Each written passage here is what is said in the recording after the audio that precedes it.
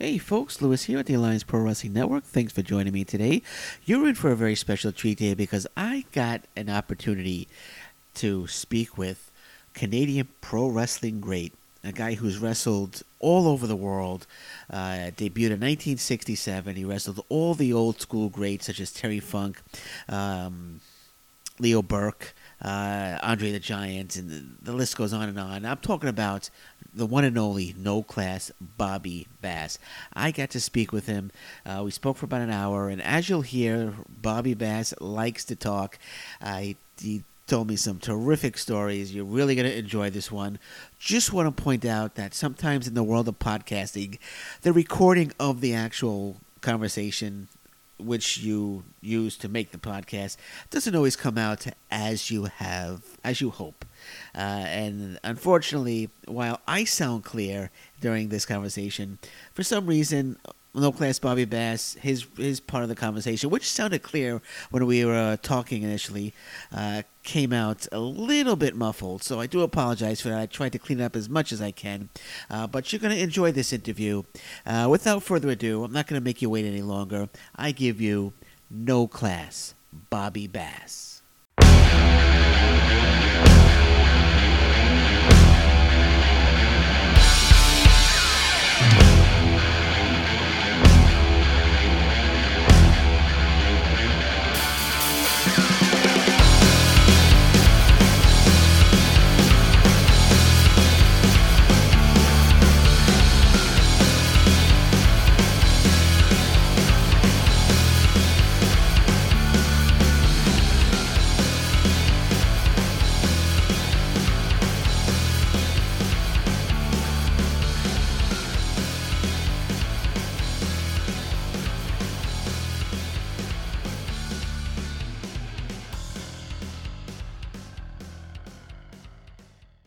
Hello and welcome to the Alliance Pro Wrestling Network. I am your host, Lewis Carlin, and this is the Alliance Pro Wrestling interview. Very excited today because I have a very, very special guest today.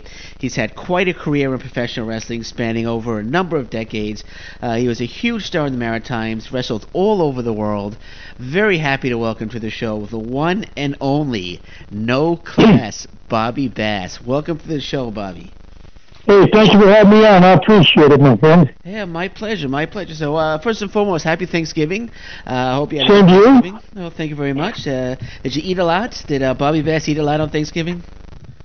We had a big family here for Thanksgiving dinner and had a great dinner with the wife and her sister and her daughter and family. And we just had a great time. Matter of fact, we just finished turkey sandwiches tonight. Okay, there you go. I know. I wanted to get the interview started, but you're like, nope, we're eating dinner. So I understood that now that I interrupted the turkey sandwich. So I apologize about that. All right, so cool. So let's get started. I know you debuted. I was doing research. If I'm correct here, you debuted in 1969. So how did you become interested in becoming a pro wrestler, and what steps did you take to become one? Number one, I started in 1967. Actually. Okay. Sorry about that. And the reason I started in professional wrestling, I had no intention to being a professional wrestler. Never did, wasn't interested in, being a teenager, you want to hang around with your buddies and all that. But my father, God rest his soul, said to me one time, my real name Dennis, everybody knows that, so if you don't mind. Dennis, he said, I think there's something here big and ugly enough to do. And I said, what's that, Dad? He said, pro wrestling. So I went down to Phil Watson's gym, Sully Gym, world famous Sully Gym down with Queenie Mountain. And I met Phil Watson and we did a few talks, and he showed me a few things, and I fell right in love with the business. And I was in the gym for 6 or 7 months, and he told me I was ready to go. And I said, no. I said, I don't feel I'm ready. So I stayed about a year. About a year and a half.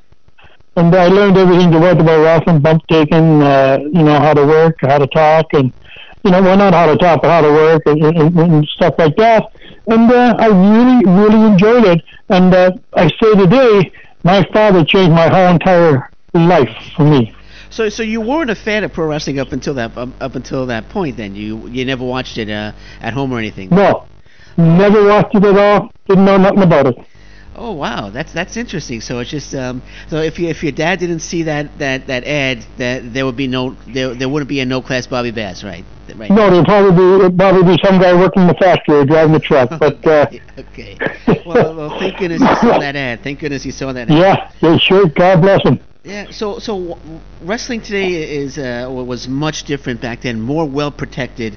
So was it hard getting into the school, or did you have to prove yourself? I know, for example, Hulk Hogan had his leg broken when he decided he wanted to become a wrestler. Did you have to prove yourself first before you got into the school?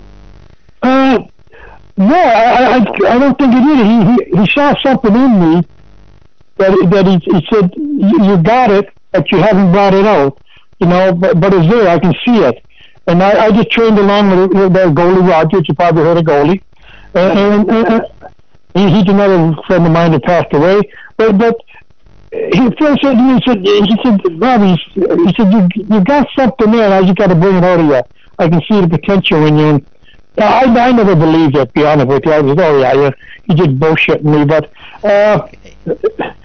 he did. He did bring it out, and here I am, 45 or 50 years later, retired pro wrestler. And I thank Joe Watson every day that what he did for me. He saw potential in me. So that was Whipper Watson's school, but it was his son that was running it from what I was reading. Is that correct? That was Phil Watson. It's Phil Watson Jr. A heck of a worker, boy. Wow.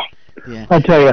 Did you ever get to train with Whipper Watson or no? No, to be honest, I was in the gym for a year, and the Whipper never showed up at all. Okay. There you go. Never showed up. So so what do you remember about your debut match back in 1967? What memories do you have of that match? I got great memories of it. Ricky Stewart, I never remember who this guy was. We saw the movie Clockwork Orange. He was the big guy with the yellow t-shirt, the big black guy with the big muscle. Okay. And my first match, believe it or not, was in Woodbridge, Ontario. Okay. And I was just the first match I had, and of course Stewart was going over, and he gave me a little bit, but boom, boom. He ended up picking me up and put me face first into a garbage can. Wow. Upside down. And I said, I'm a pro wrestler now. Okay, there you go. That was my first match, and then of course I went on the Northern Tour with the great Larry Kastrobelski, and from there it still developed into Kentucky.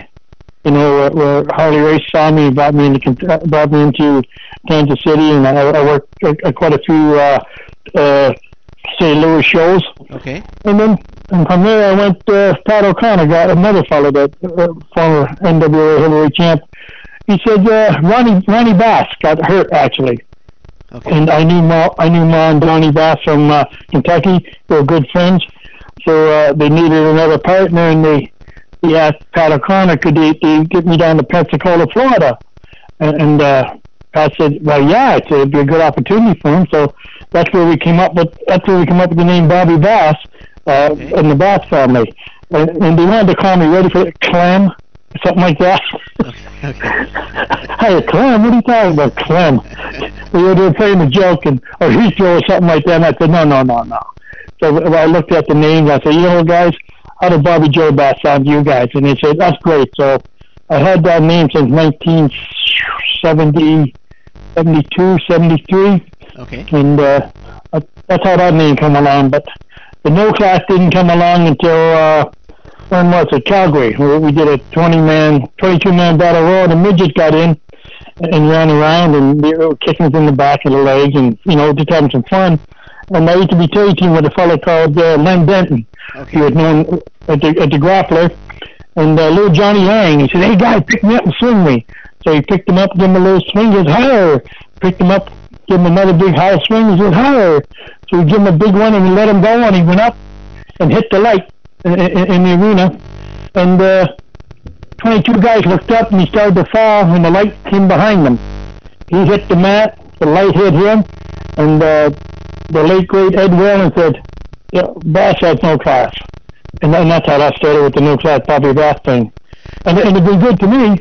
Yeah, no, I was going to ask you, I know there was a great story behind how you became no class Bobby Bass. I was going to ask you about it a little later, but you beat me to it. You told the story, and that's a great story. That's a great story there. So that was Ed. Well, And here's the part about it. I didn't know the name No Class until about a week later. We were in Edmonton, and I heard people say, "Hey, you got No Class." And I'm going, "What?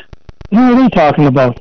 And then one of the guys told me, "Yeah, Ed Whalen called you No Class." And so I said, "Oh, that's not too bad. I like that." So we sort of worked the gimmick with No Class Bobby Bass, and I'm still known as that today, 40 years ago, you know. So Yeah, so that was pretty good. That was Stampede Wrestling. Did you spend time in the Stu Hart's dungeon at all, or when you were in Stampede? No, I wouldn't go to the dungeon. Okay. And I know you're going to ask me why. I had about, I guess, 67 to 80. I had a few years in the business, and I was pretty well put together. I wasn't no muscle-bound guy, but I could work, and I didn't think I need to go to the dungeon with Stu Hart and have me lay down and have him put a hold on me and stretch me. And I told him, "said Stu, I appreciate it, but no thanks." And he goes, "Yeah, you little bastard." but yeah, I worked the Stu territory. I did very well there. So smart move. I don't think I would have gone to the dungeon either. So yeah, you made a smart move there, staying out of the dungeon. I wouldn't. Did you? I was reading. You met an early Bret Hart when like 79, 80, I believe. Doing my research. So, what was your first thoughts of Bret Hart when you first wrestled him? I thought Bret was great. You can see Bret was destined to be more than just a Stampede in his father's company. You could see him. I didn't know he was going to go to WWF, but he would. I thought he'd go to AWA, NWA. But he went to the WWF, and you know the story there. He just took off. I think he was 5 or 6 times champion, and God bless him. He's and I got to be honest. I'm pro-Canadian, any Canadian wrestler, and I love. So I don't think we get the recognition from a lot of writers because we're Canadian. But you look at all the champions lately: Edge, Trish Stratus, all these people are Canadian, and Chris Benoit. You know, you got to throw Chris's name in there, and then the tag team champions were Edge and Christian, Canadian, trained by the great Ronnie Hutchison. You know. Oh, yeah. And you know, these are Canadians, and you know, the people don't give them credit for what they do. That's my opinion, anyway. You know. Absolutely, and it's Chris Jericho.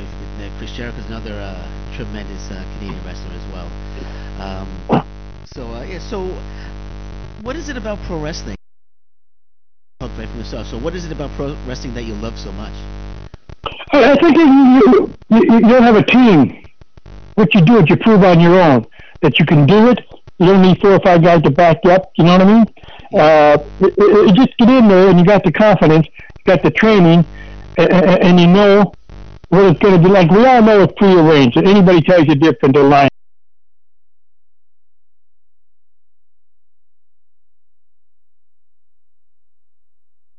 Else.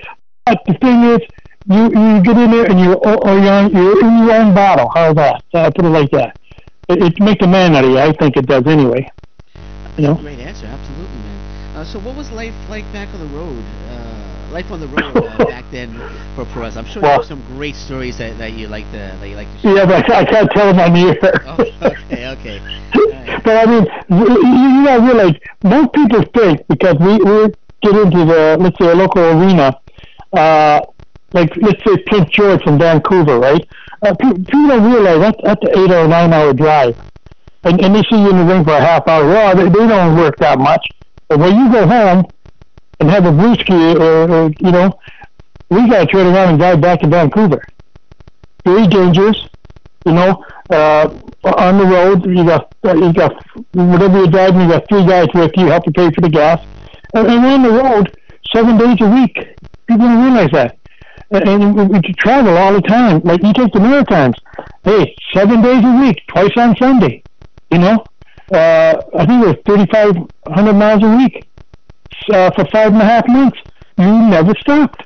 People don't realize that. They think, we're going to see him for a half hour, and then we got to be in tip-top shape to get in our ring and go 45 or 50 minutes or whatever it is at top speed. There's no such thing as a headlock now and lay down and hang on to that headlock for 15 minutes or whatever, like you used to do in the olden days. Yeah. They want action today. They want up and down, boom, boom, boom, boom. And you know, if you can't do that, get out of the business. You have no business being in our business. That's the way I look at it, you know.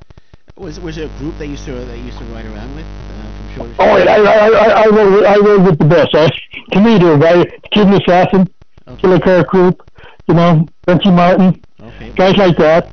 And you know, and the stories were just like the stories were just unbelievable. You know, that they were telling that from before I met them, and then when they asked me about stories about myself and all. And I mean, we've got a really good brotherhood in this business. And here's one thing I'll bring up to your list. A lot of people say, "Oh, you guys are all friends," and let me just debunk that. I worked the Maritime 5.5 months with the Cuban, Bunchy, Croup. We never saw, and you know this, the baby faces, like Leo Burke, Bobby Kay, whoever. We never saw them except when we got in the ring. That's the only time we saw them. And people say, I saw you having a beer with them. Tell me where that was, pal, because I can tell you where I was in that night, and there was no beer drinking with these guys. You know, and people, you just, I don't know, they get you mad sometimes by talking that crap to you. You know, and the last thing you want to do is get No Class Bobby Bass upset. That's the last thing anybody wanted to do back then. Well, I'm sorry. Go ahead. No, you go ahead. I'm taking the whole show up here. I'm sorry. I talk a lot. Go This ahead. is great. You're making my job easy. I ask a question and you go on for a long time, so you're making my job easy. That's perfect, man. I love guests like this. Well, I'll tell you one thing. To me, the god of the Maritimes was Leo Burke. No doubt in my mind, Leo was the number one man. And you know, you had to admire, how you say it?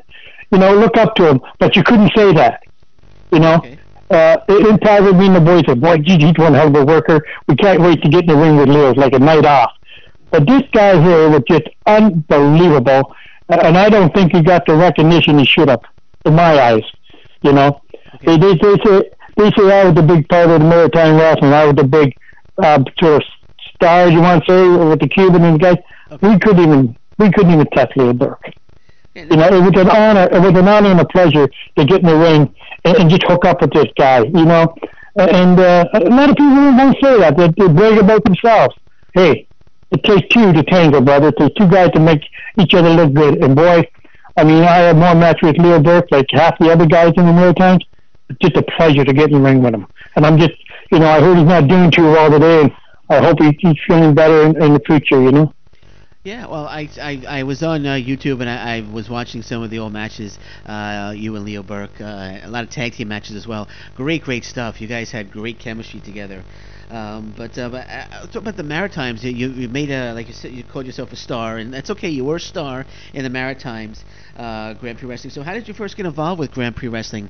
And forgive me if I'm wrong because I'm going off the internet. I know I got the debut date wrong. It does say 1969 online, but it says you debuted there in 1980. Is that correct?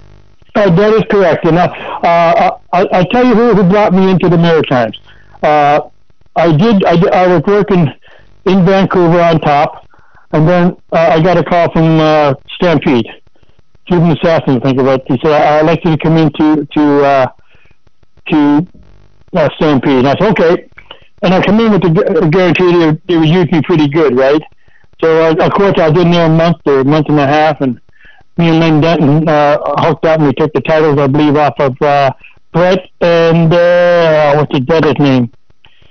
I can't think of his brother's name, but anyway, we took the titles off, and the youth was really good. And then the Cuban used to go down every summer to the Maritimes, and he said, would you like to come down? I'll talk to Emil about you. And I said, yeah, okay, and we'll talk some money, and we'll see what's going on. So I get the call from Cuban. He said, okay, come on in. I come in, and I met with Emil, and he said, you know what? He said, I think I'm going to call you Mad Dog Bass. I said, I don't think so. He goes, what do you mean? I said, I'm going with the Handle No Class, and it's working for me. Okay. So he said to me, well, you don't use Mad Dog, you're not working here. I said, hey, that's okay. You know? Okay. I said, I'll go back to Calgary or someplace else. And then I guess somebody at Navy Cuban said, hey, listen, this guy got over with the No Class thing, and he taken me up with the Cuban. Boy, I tell you what, you learn your lessons. You think you know it all? You know nothing until you get in the ring with the Cuban and work tag team. So I was a tag team specialist with the Cuban for I think 6 or 7 years. We were down there, and I tell you what, we had fantastic matches with everybody we put us against, and the guys we worked with could work and know how to work a crowd. It was just great, man. I just can't tell you the feeling it was sitting in the ring with these guys night after night and working with these guys, especially you and Bobby Kay. Oh, unbelievable. Yeah, I was watching another interview that you did recently. I don't know if it was recently, but you were mentioning Bobby Kay. So what? Tell me a little bit about Bobby Kay and what you thought was so special about him. Bobby Kay, I'll be honest with you. Bobby was one hell of a worker. I remember one night I was working just single match at Boom Boom. They gave me 2 fast arm drags. Bam, bam. I said, hey, Bobby, you get the back tag fix. I was seeing my legs. He goes, I know, I'm great. But I thought Bobby was just as good a worker as Leo. These guys you don't mind getting in the ring with. You know yourself, I give my body to him, he gets his body to me. And we work with each other. And Bobby Kay and Leo Burke were just fantastic workers. And another big guy I like was Stephen Pettypaw too, Okay. But Bobby Kay and Leo Burke and Stephen were just, wow, they were unbelievable to get in the ring with. I call them years the magic years, because everything we did turned to gold. We had storylines that kept the people on the edge of the seats week after week after week. And it wasn't confusing storylines, They were good, easy storylines, but the people they in the Maritimes loved our storylines. They thought they were great. And I did too, to be honest, Yeah, I mean, I'm watching. There's a lot of the shows on YouTube. I grew up in Queens, New York, so I was a WWF fan. My grandfather, in 1978, I remember one day he said, "Louis, have you ever heard of Bruno Sammartino?" I was like, "No, who's that?" He goes, "Well, he's coming on in a few moments. So you're gonna want to sit down and watch Bruno Sammartino." So then I sat down and I was hooked ever since. It was just an interview with Bruno Sammartino. I was so intrigued, and that's what got me into pro wrestling. Did you ever step in the ring with Bruno by chance? No, but I stopped beside him at a Hall of Fame dinner and we talked. And he's an excellent gentleman, super nice guy. We had a couple of pictures taken, and I didn't get into the WWF for I guess when I come back from the Maritimes, I come home and I used to go to Japan and something. But the Maple Leaf Wrestling up there.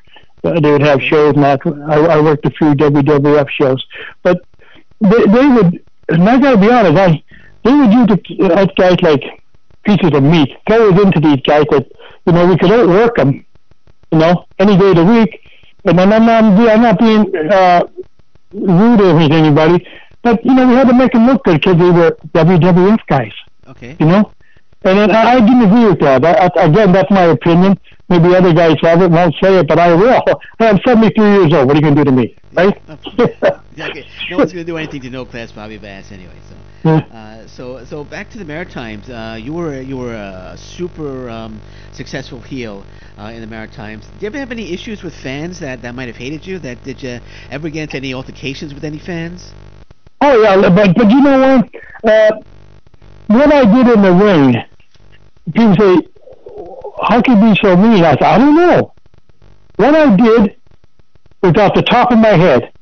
I'd never rehearsed nothing. I would go in the ring and do, I guess let me put it like this to you, Louis. I could read a crowd, what they wanted and what they didn't want, And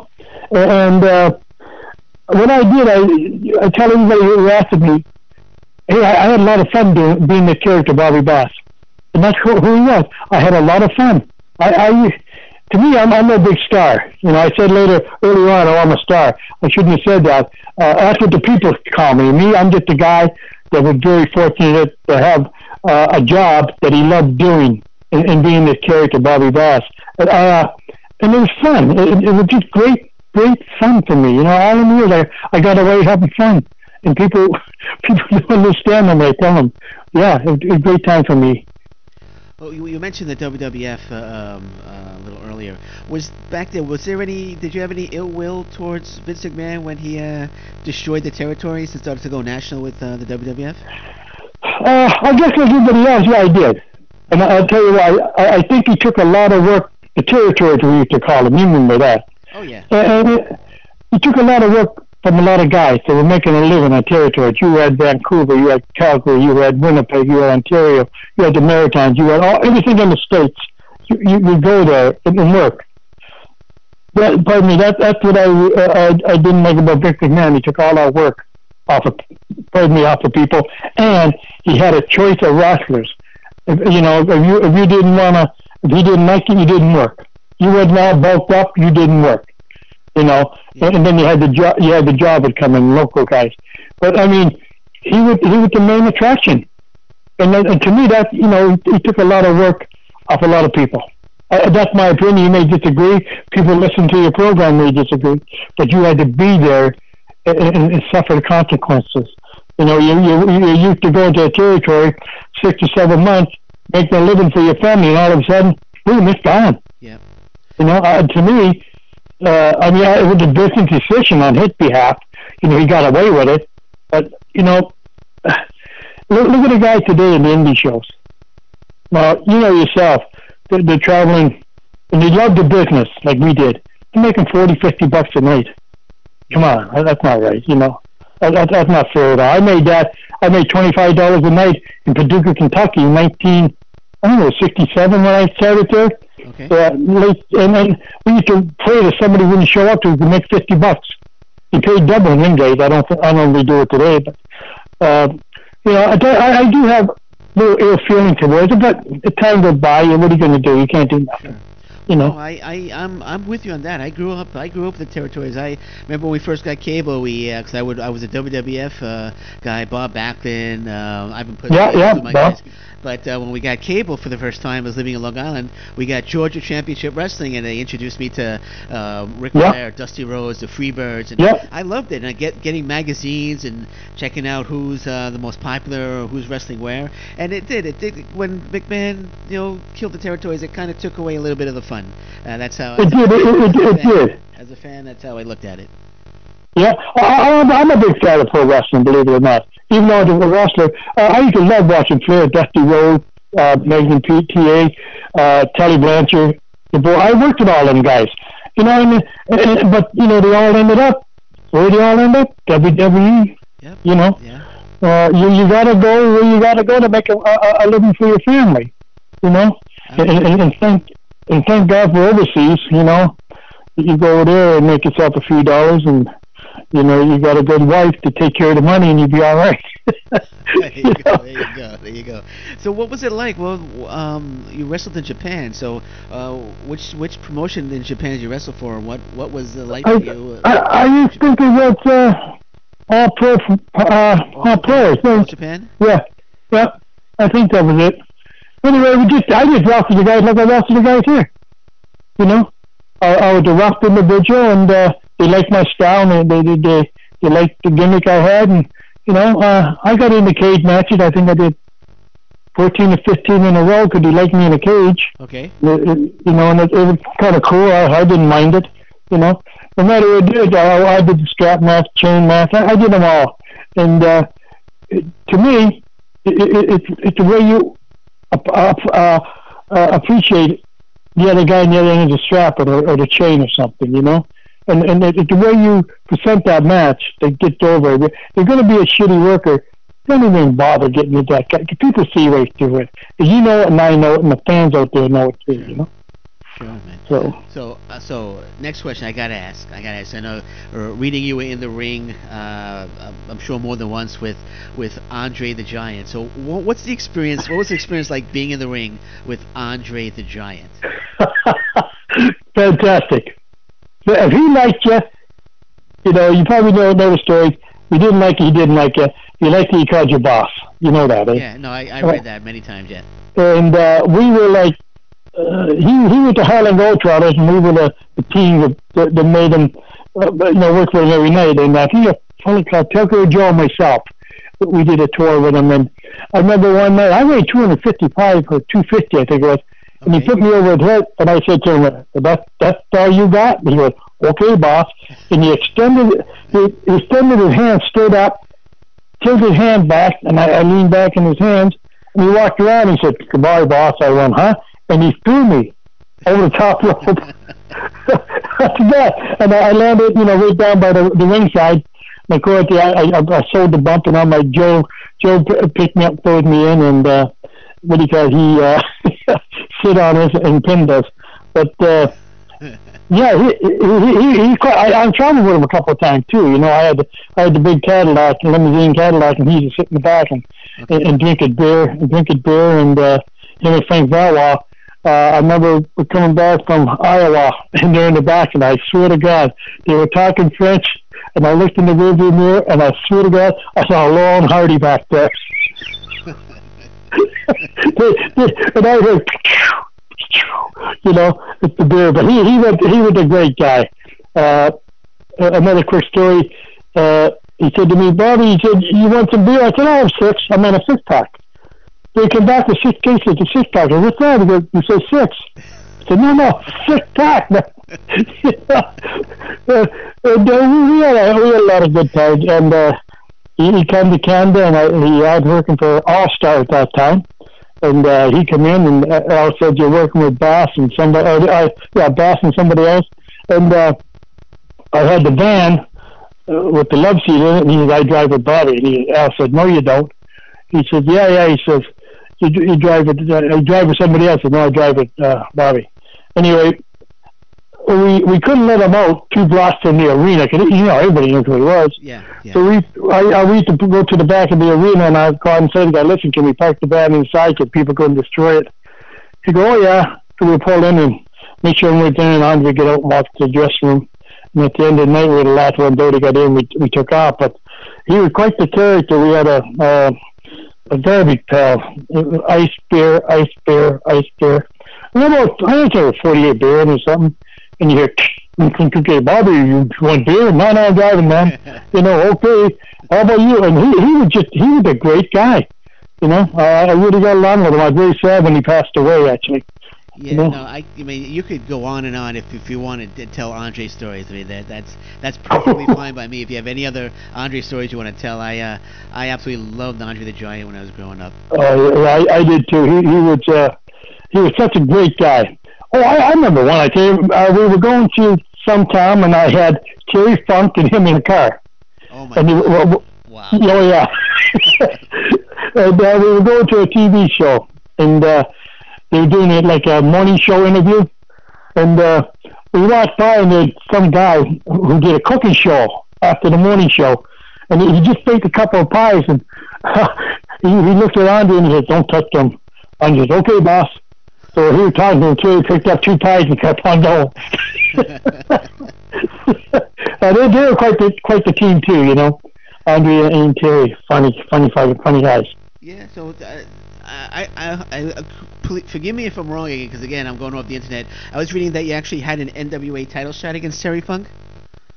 Yeah. Okay. I did. Yeah. That was in Kansas City. We were doing a TV show, and title match, and Terry's going over anyway, but just a TV thing, title match. And believe it or not, Terry gave me a lot in that match, And when he came back to the dressing room, Hardy says, "What are you doing?" Hardy Ray says, "What are you talking about? Because you got a lot off. You took a lot off of Terry." I said, "No. That Terry called the match." So he started giving me shit, and Terry walked in and said, "What's the deal?" And Hardy said, "I think he took too much." Terry said, "Hey, I call my match, Hardy. You call yours." And that was the end of it. So what was Terry Funk like? Super nice guy. Very caring man. He looked after the guys. He made sure everything's okay. I would put Terry in the top 10 of pro wrestling in my eyes. As a friend. So you need a lot of guys that the public think they're good people, but you can't swear on your show, can you? No, you can. Go ahead. Say whatever you want. There's a lot of guys that are assholes, Okay. That people idolize, but you're assholes, and you just put up with it. Yeah, how you doing, and you just try to keep away from them because and a lot of jealousy in the business too, a lot of jealousy. Sure, I can imagine. I remember, and I'm going to tell a story. We were working with Bobby and Leo Burke at a show, and Bulldog Bob Brown, God rest his soul, was doing the commentating with Gary Mike. And there was me and Diamond Timothy Flowers. You remember Diamond Timothy? He was in the Maritimes. Okay, yeah. And he was leaving, going back to BC. So we're dropping the belts, because Tim's leaving. But they're saying to Tim, you drop the belt, we'll get the pin on you. And, he said, no, I'm not dropping the belt. He said, what? Well, no, I'm not. And he started whining and crying about dropping the belt. So I said, I'll do it. He said, well, you're staying. I said, that's okay. I'll drop it, you guys. Pin me. So we worked out a finish, the boom, boom, boom, bang. I got right back up. I didn't lose no heat. But I thought that was very unprofessional, And let's be honest, wrestling is a business, It's a business. If they say to me, you're dropping the belt, I say, how long? And when? You don't understand that. You shouldn't put the strap on you. I mean, people say to me, oh, you were 17-time TAT champion. But they forget, we dropped him 17 times, too. You don't remember that. But it's a business. That's the way I look at it. If they asked you to drop a belt, they gave it to you. So you should be able to drop it. But I know a lot of guys who are world champions wouldn't drop it. And we're talking about Hulk Hogan, number one. He wouldn't drop it to certain individuals. You know that yourself. Yeah. So I was going to ask you about, the whole Bret Hart, Shawn Michaels thing, where Bret, quote unquote, got screwed. Well, what were your thoughts on that Bret Hart didn't want to drop the title to Shawn Michaels? Well, I don't know Shawn, to be honest with you, okay. but I know Bret. Now, the story I heard, you probably heard the same story I did. He didn't mind dropping it, but he didn't want to drop it in Canada. He was going to drop it. That's what I heard as well, yeah. Yeah, he's going to drop it the next night. And I guess, Vince said, no, to make like he's the big boss, he can do what I tell him. He's going to drop it or we're going to screw him. So, but now there's a lot of people saying that it was a big work between the three of them or four of them, I mean, what's that? I heard that story too, and I wouldn't be surprised if it was. I know. I think interview George the Animal Steel said the whole thing was a work during an interview one time. So I wouldn't be surprised if it was. The whole thing. I wouldn't be surprised. Well, for years I said, gee, that's on the up and up, But there's so much coming out now that people are talking about and saying, well, this is this, and I'm like you, I wouldn't be a bit surprised. But if they did, it's the best work ever in professional wrestling. Absolutely. People still talk about it today. Like it's. Yeah. But yeah. Hopefully one day it'll come out that it was a work, and like you said, greatest swerve in the history of professional wrestling. Yeah, it is. I just hope it wasn't, but if it does, Vince McMahon pull off the biggest work in the history of wrestling in my eyes. So, Maritimes. Let's talk about Maritimes wrestling today. Sure. Because it's amazing right now. There are so many stars right now in the Maritimes. How do you compare Atlantic Grand Prix Wrestling to say the UCW or IHW in the Maritimes today? Well, you get a lot of guys mad at me and upset at me about what the hell, I'm like a duck and water out the back. I think, and this is my own opinion, guys. If you're listening to me, this is my opinion. I haven't seen the wrestling in the Maritime for a few years. Okay. So I'm just going to go on. When I was in the territories, we worked hard. We traveled hard. We partied. We played hard, and we got in our ring. We made believers. Most guys, we had Killer Car Crew. You know the crew that I'm talking about, and we all. I look at don't get me wrong. There's a lot of good wrestlers in these companies today. But God, you turn around, you're 135, 150 pounds. You got arms like buggy whips. Okay. And they do all this high flying, great bump takers. But you forget a 4-letter word. But you know what I'm going to say. Okay. So you don't sell nothing. If I kick you down below, you're going down. Absolutely. You kick the guy today, he jumped right up. You throw him over the top rope, hit the concrete, he gets right up. Okay. You know, and that's what bothers me about today's wrestling. You know, there's a lot of good guys in the business down there that know how to work, and they deserve to be where they're at today. But the guys, my God, I just got to shake my head. You know, what I see. I'm old school. Okay. Yeah. So all you guys listen to this, you're gonna get pissed off at me. Go ahead, because you know I'm just telling the truth, boys. Plain and simple. I'm sure You they'll know, be and okay. you're gonna, I'm sure they'll be okay. and Lewis, you're gonna hear it too. Mark my words. Okay. Well, that's well. I know a lot of them. I'm friends with a lot of them. So hopefully, my friendship with them will Oh come no, a little bit. I think it'll hit your friendship, but I tell it like it is. You know, I mean, Yeah, no. lot of good wrestlers. I'll tell you who I think is doing really good. Is it Dave Boyce? Oh, I Dave say Boyce, anything? Dave Boyce is fantastic. Yeah. Yes, I see him every year in Vegas, and I think he's the guy that goes out and posters Yep. Absolutely. not only his shows but other shows. You know, and I'm so proud of Dave that he's bringing the wrestling back to what it used to be, and you know, and I never tell him to his face because he never buys me a drink in Vegas, the cheap bastard. He's doing great. I got so much. I got so much respect for Dave. Don't tell him that. No. Okay, I won't. I'll edit that part out so he doesn't hear it. So he won't. No, Jesus. And then you got Chuck Martin. Chuck doing pretty good. Yeah. Yeah. So Mark, you got Marcus Burke. I think he's Leo. Yeah, another good. Yeah. I believe. Yeah. He's fantastic, Marcus Burke. Yeah. He was disappointed. I was in Moncton, and he wanted to meet me, and I had to leave real quickly. But Okay. I said a word to him. I said, "Listen, I enjoy what you do. You're a good worker. Keep it up." You know. And he's another guy that's going to do great in the Maritimes. You know. So your opinion, who's the greatest wrestler of all time, in your opinion? Oh, wow. I'm going to answer like this. Let's narrow it down a bit. Who's the greatest NWA champion of all time? If you want to, we want to narrow it down a little bit. Okay. Well, the best. I think Jack Briscoe. I like Jack's work. Okay. Yeah. Go ahead, meditate, okay? Okay, Nick Bockwinkel in AWA. Okay, Ada, yeah, very, very good wrestler there. Yep.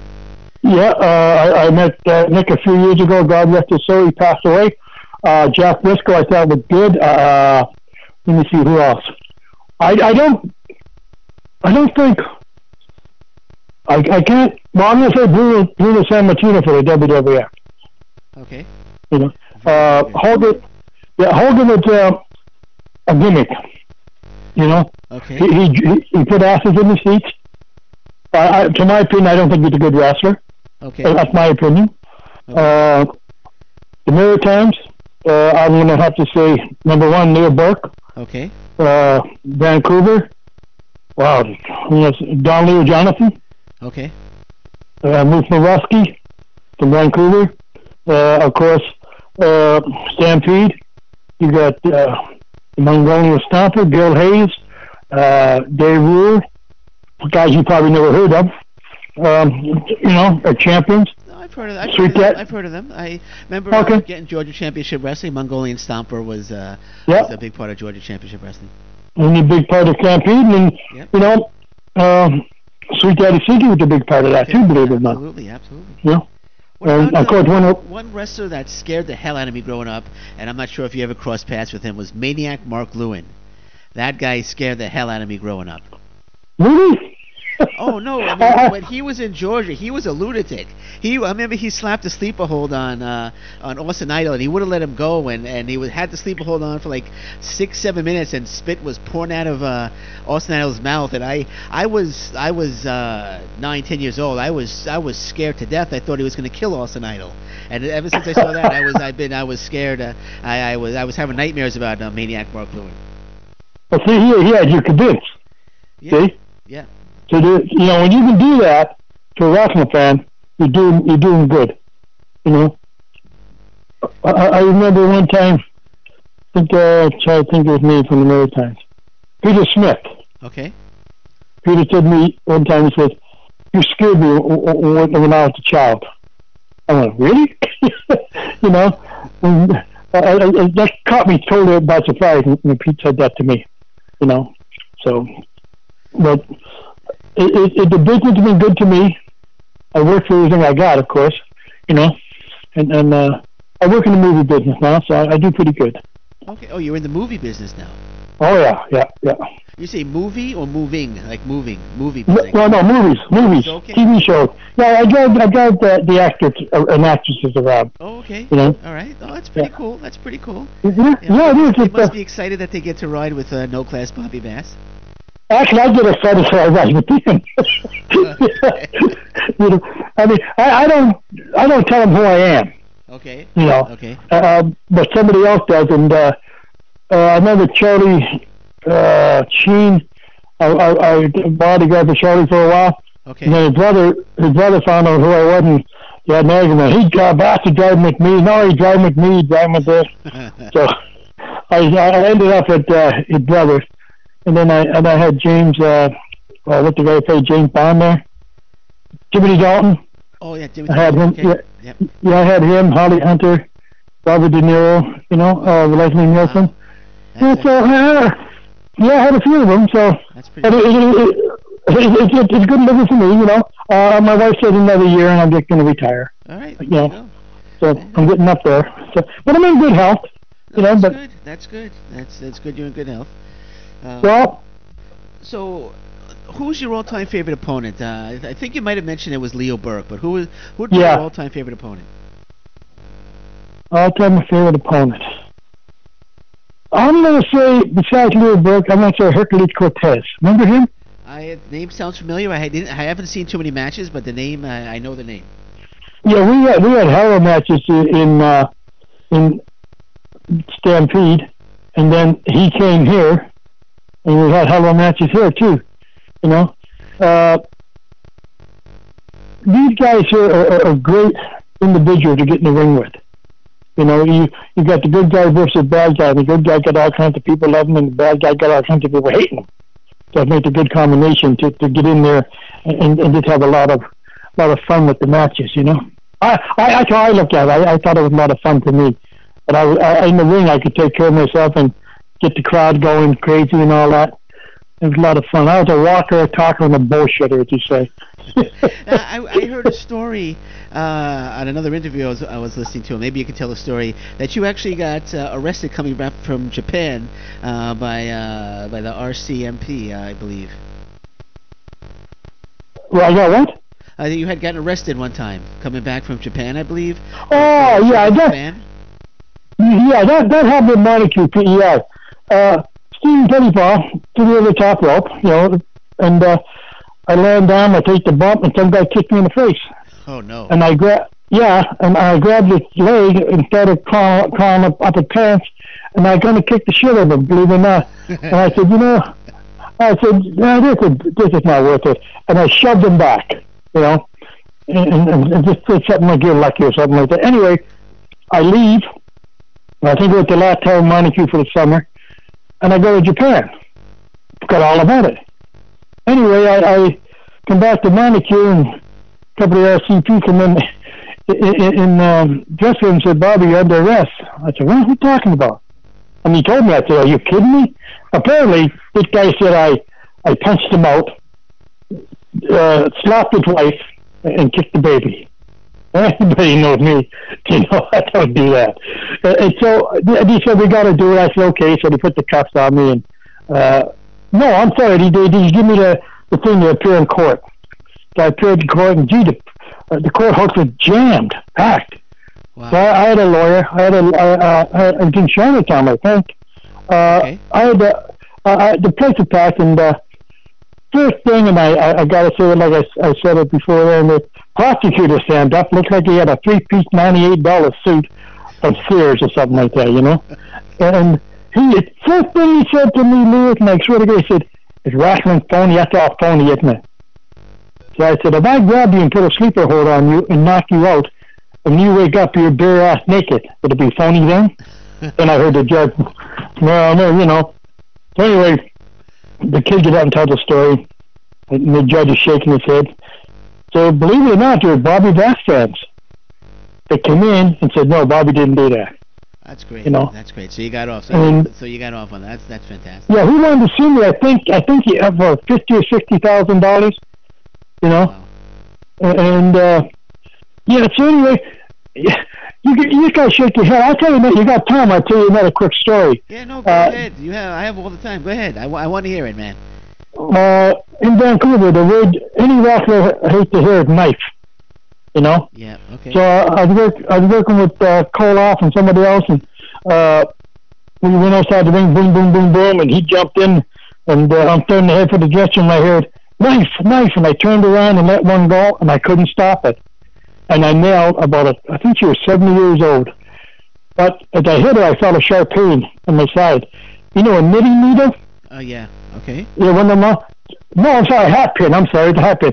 She shoved it through my side. Oh, gosh. And I hit her. She went about 3 feet back.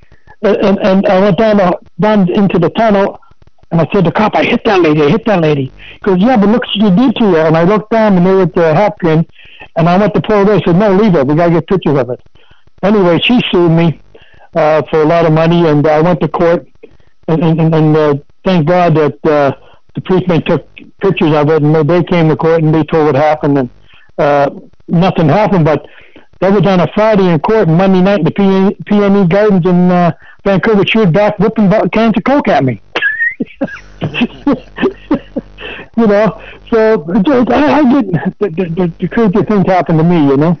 So it had to have been much harder to be a heel back then than it is today, because today you're a heel on TV, but the next day you're at a book signing or you're at an autograph signing and you're a nice guy. But when you were a heel back then, you had to be a heel 24/7 all the time. Right, yeah. Right. I never signed an autograph. Killer Carl Coop never signed it. Frenchie never signed it. We were heels. We kept in character 24/7. You know. And like we all got a Frenchie department, had a few beer, and then we just relaxed. But yeah, you had to give the people the persona that you were a bad guy all the time. You woke up, you went to bed being bad, you woke up being bad, you know. And that's what you had to make them people, or the fans. I shouldn't call them people. The fans believe, and a lot of people did. They believed that you were, and you know. God rest his soul, Killer Carl Coop. I don't know if you ever knew him. He'd give you the shirt off his back. Okay. He's such a nice guy, away from the public eye, you know. We just had a lot of fun with Carl. But, you know, it was hard for him to go any place, being a big 6-foot-something guy with the bald head, and, you know, everybody knew him, the big German. You know, so if he wanted to join that club, we had to go with him, Cuban myself, or whoever, and just make sure nobody, you know, attacked him or anything like that, you know. Were you ever a good guy? No. Were you ever a face, or you always a heel? What's that? Were you ever a good guy or face, or were you always a heel? You're breaking up like crazy there, my friend. Can you hear me okay now? Yes. Okay, go ahead. Yeah. No. Were you ever a good guy instead of being a heel? Yeah, I was. Believe it or not. People out west know this. I was working with. Remember Crazy Chris Colt?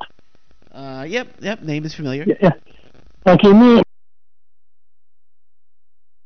one time, and Ron Laurier was the announcer for BCTV, and we were going to do a thing where Chris hit me with brass knuckles, and I'd go down and we would start a war. So we went out and we put little marks on the floor. So when he threw the punch, I had the blade, and I was going to cut the tongue and a little bit in the lip and get the juice. And we had the mark, and Ron Laurier there. I was on the left side, and I think Chris was on the right. Anyway, Chris was shooting the mouth off about me, and I walked out in the interview area, and I stood on my spot, and I saw Chris put the real knuckles, by the way, put the knuckles on, and Ron Laurier moved, and I moved my head and said, "What?" And Chris let it fly. Holy Jesus! He tapped me right in the mouth. All the teeth went all over the place. I did the big spin, hit the floor. Chris jumped down and grabbed me and said, "Oh Jesus, I'm sorry!" And he pounded me. "Are you okay?" I'm going, anyway, they left me to the hospital, and all the teeth were jammed up in the gums and through the lips. Oh gosh! And they couldn't take it out for a day or so because of swelling. Anyway, I was in the hospital for a week, And believe I start, Ron Moore said, Bob, Outlaws, or whatever they called me, Outlaw, I think it was, he's in the hospital, and, she sent him cards. And I started getting cards and all that in the hospital. And then I come back, and Chris said, we got a good thing going here. And I got fitted with dentures, I think. Yeah, dentures. Okay. Anyway, Chris said, listen, we got a good thing going. We can make a lot of money. I go on TV, so I'm glad I did it and all this. So I said, yeah, let's do it.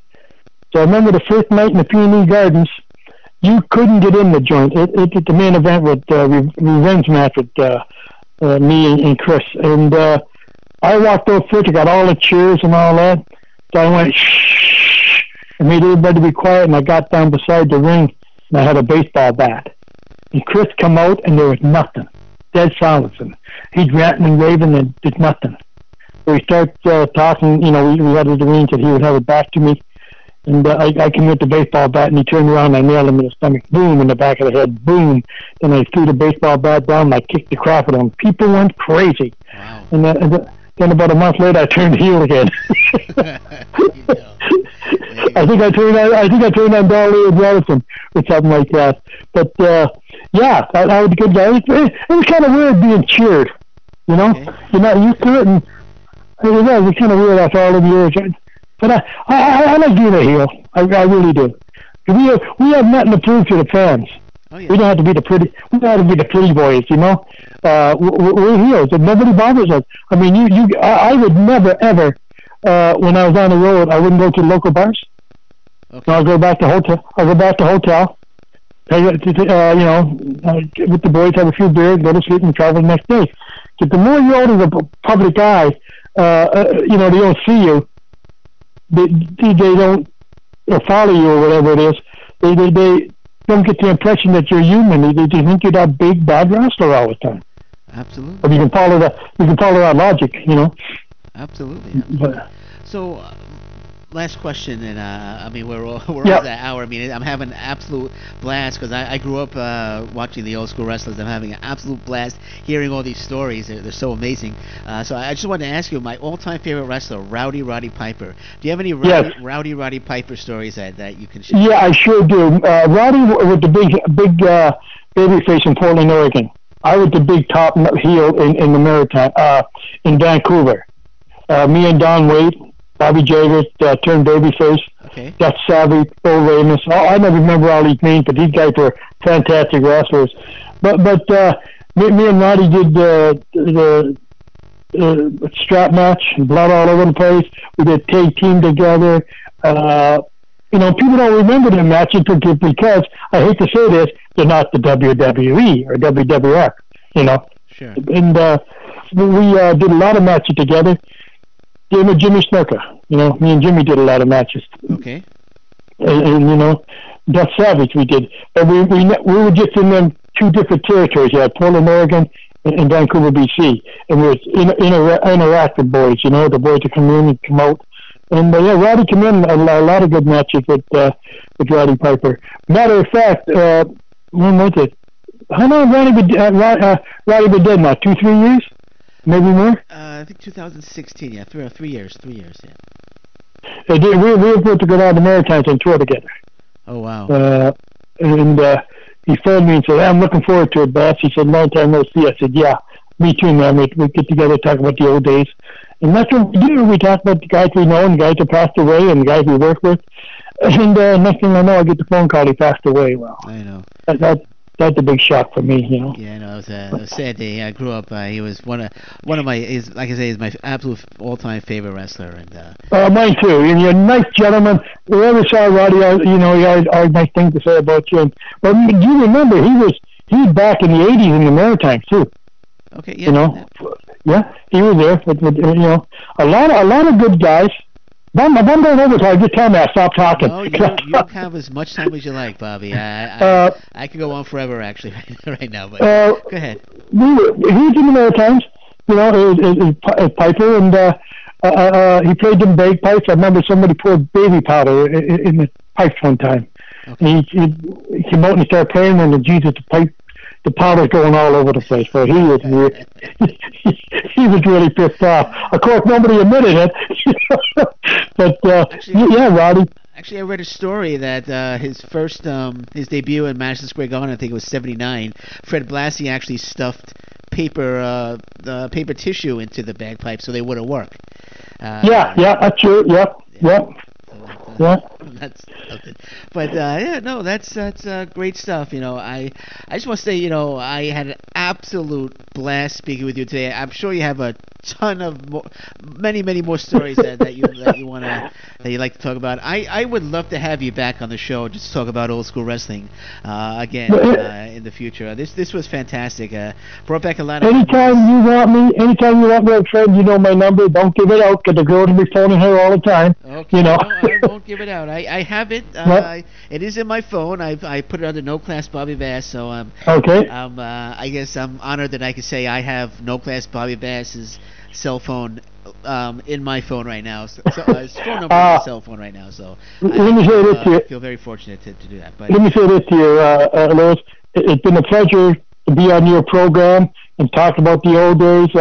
It brings so much pleasure to me, and I hope all them fans out there are fantastic. They're the ones to support the boys. They're the ones that come to the arenas every night. They're the ones that cheer us on, boo us on, and I just hope this business continues to get better. And I kind of hope, like a lot of guys, we get territory back. So the guys that are working right now can go and make a half decent living. And with all my heart and soul, I hope that happens. Yeah, well, me too. Well, the NWA is back. I don't know if you've been watching. Yeah. I mean, that's absolutely become my favorite TV show. It brings back so many memories watching TV studio wrestling.